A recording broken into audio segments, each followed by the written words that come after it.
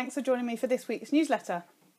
So this week we went to the War and Peace Revival, which according to their website is the world's largest military show, each year seeing over 4,000 vehicles and 100,000 people.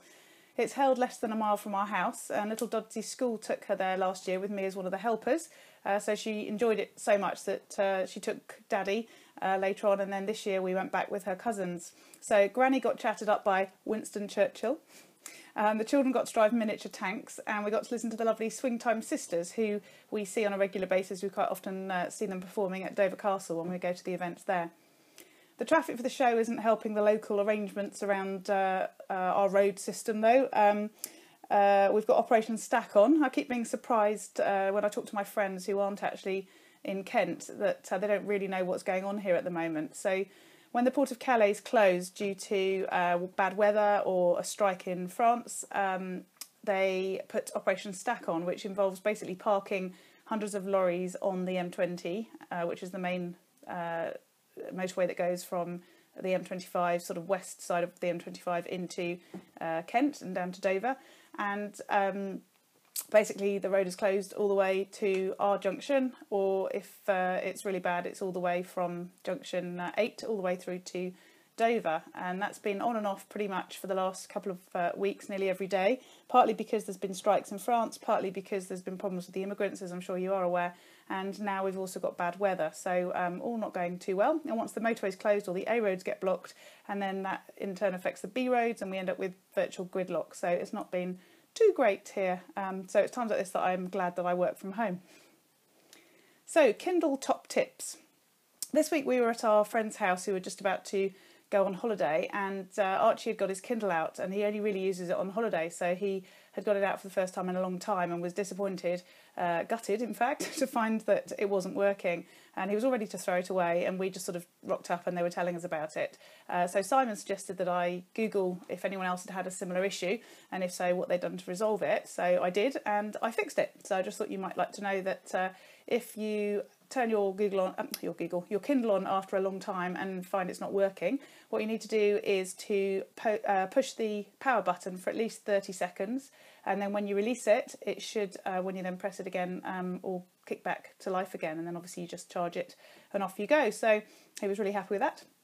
And another Kindle tip is that I've started playing around with the collections functionality. I've sort of used it in the past, but I've started to use it a bit more to try and organise things that I particularly want to read. I don't know about you, but I've got so many things on my Kindle that I'd sort of add stuff and then it all gets lost as I sort of flick around reading different things, and then I can't remember what I've read and what I haven't. So I've now got a collection that's called Specific Reading, and that's got a dot at the beginning so that it appears at the top of the list of collections, and I'm adding the documents and the books into there that I want to particularly read. And then you probably won't be surprised to hear that I've also got one that's called To Implement, and then any of the stuff that I want to do something more with, I add to the To Implement collection once I've read it, and then I can sort of get to it and find it more easily.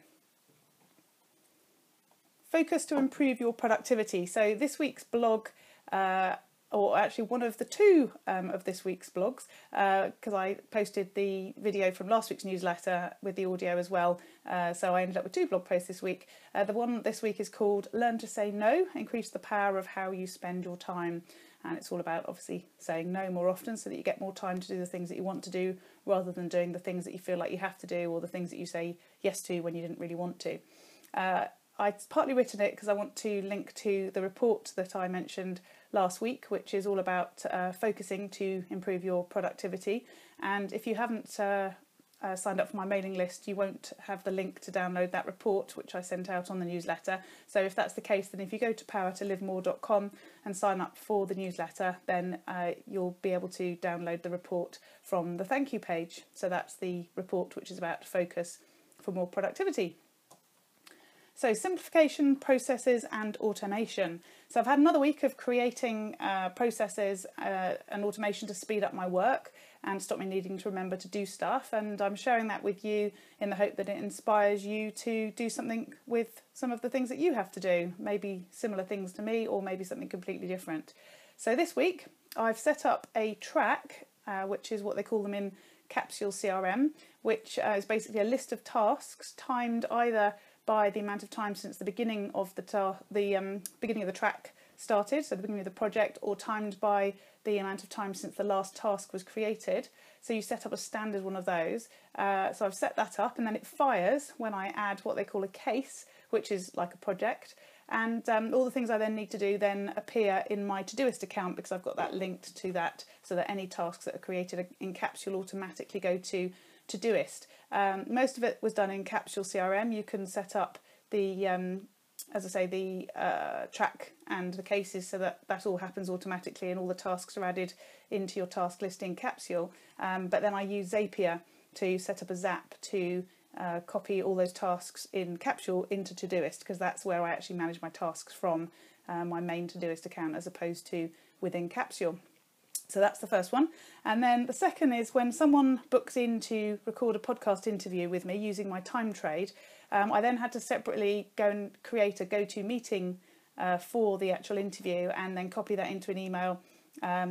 So firstly, set that up, and then secondly, copy it into an email to send to them. And it doesn't take very long to set up, but it's a bit of a pain having to log in and go and do that. So now I've got a Zap that checks my Google Calendar for appointments that include the words Power to Live More podcast as a subject, and it then automatically sets up a GoToMeeting appointment for me.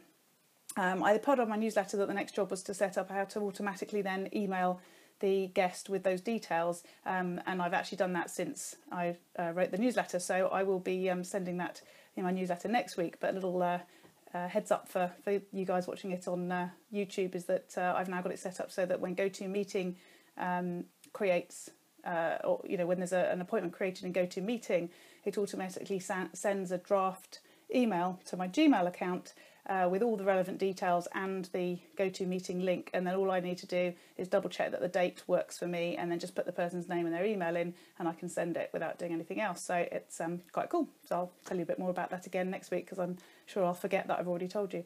But anyway, all those things keep me happy being organised. So Blogger Babes. Since I've started this website and newsletter and blogging again, I've been really impressed with Blogger Babes. I've downloaded a few of their ebooks from Amazon, and I've joined their mailing list, and I've now also invested in one of their programs, and I'm just really impressed with what they're doing. They're aimed at women, obviously, and they're very pink with their branding, so they're not going to be for everybody. But if you're a female blogger and you're wanting to sort of really move things along and do as much as you can with your blogging, then you might be interested in taking a look. And their Ultimate Blogging Binder is a really great free download that you can get on their website. So I'll put the link to that and the other things I've mentioned in the description here, so do have a look at that. And for those of you who enjoy Little Doddsy updates, Little Doddsy came home the day before the last day of school to say that she needed to create a script for 15 people in her class and a PowerPoint presentation to enable them to deliver a secret, or a surprise, should I say, not a secret, a surprise presentation to their teacher to thank him for being so great with them this year. This is his first year as a teacher, so they were particularly wanting to do something for him. So great, she ended up staying up till 11 o'clock and then got up at 7 o'clock the next morning to do that. So considering she's 8, that was quite hard work for her. Apparently, and this is Ellie's sort of description of what happened on the day, when they did the presentation, one of the other girls got a little upset that Ellie was leading on it, and the teaching assistant said to Ellie, "You're not in charge," and assumed she was being bossy. I don't know where she gets that from. She apparently coped with all that and it was fine, although she was a little disappointed that it hadn't quite sort of gone off as amazingly as she was hoping. But my reflection was that given that she'd done pretty much all the physical preparation for it, with no help from the others save the initial discussion and the ideas, I think actually, she may have deserved to feel a little like she was in charge. But having said that, it was a great learning experience for her on so many levels. And we dropped her yesterday at a 3-day summer school with the Kent County Junior Singers held at a local independent boarding school. This time last year we were off there for her audition, and she's even more excited this time, and she's even taken her copy of Mallory Towers with her to make sure she gets full experience from staying over in a boarding school for a couple of nights. So it's a little quiet here this weekend, but I'm getting some extra work done, so that's good. So, hope you found that useful, and I'll speak to you next week. And just to say, my podcast recordings are going well, and I'll hope to be launching sometime in August, or maybe not, if not then early September. And I'm still looking for people to interview, so if you'd like to talk to us about what you do from your home office to keep you productive and organised and look after your well-being, then please do get in touch, joe@powertolivemore.com. So watch this space. I'll speak to you next time.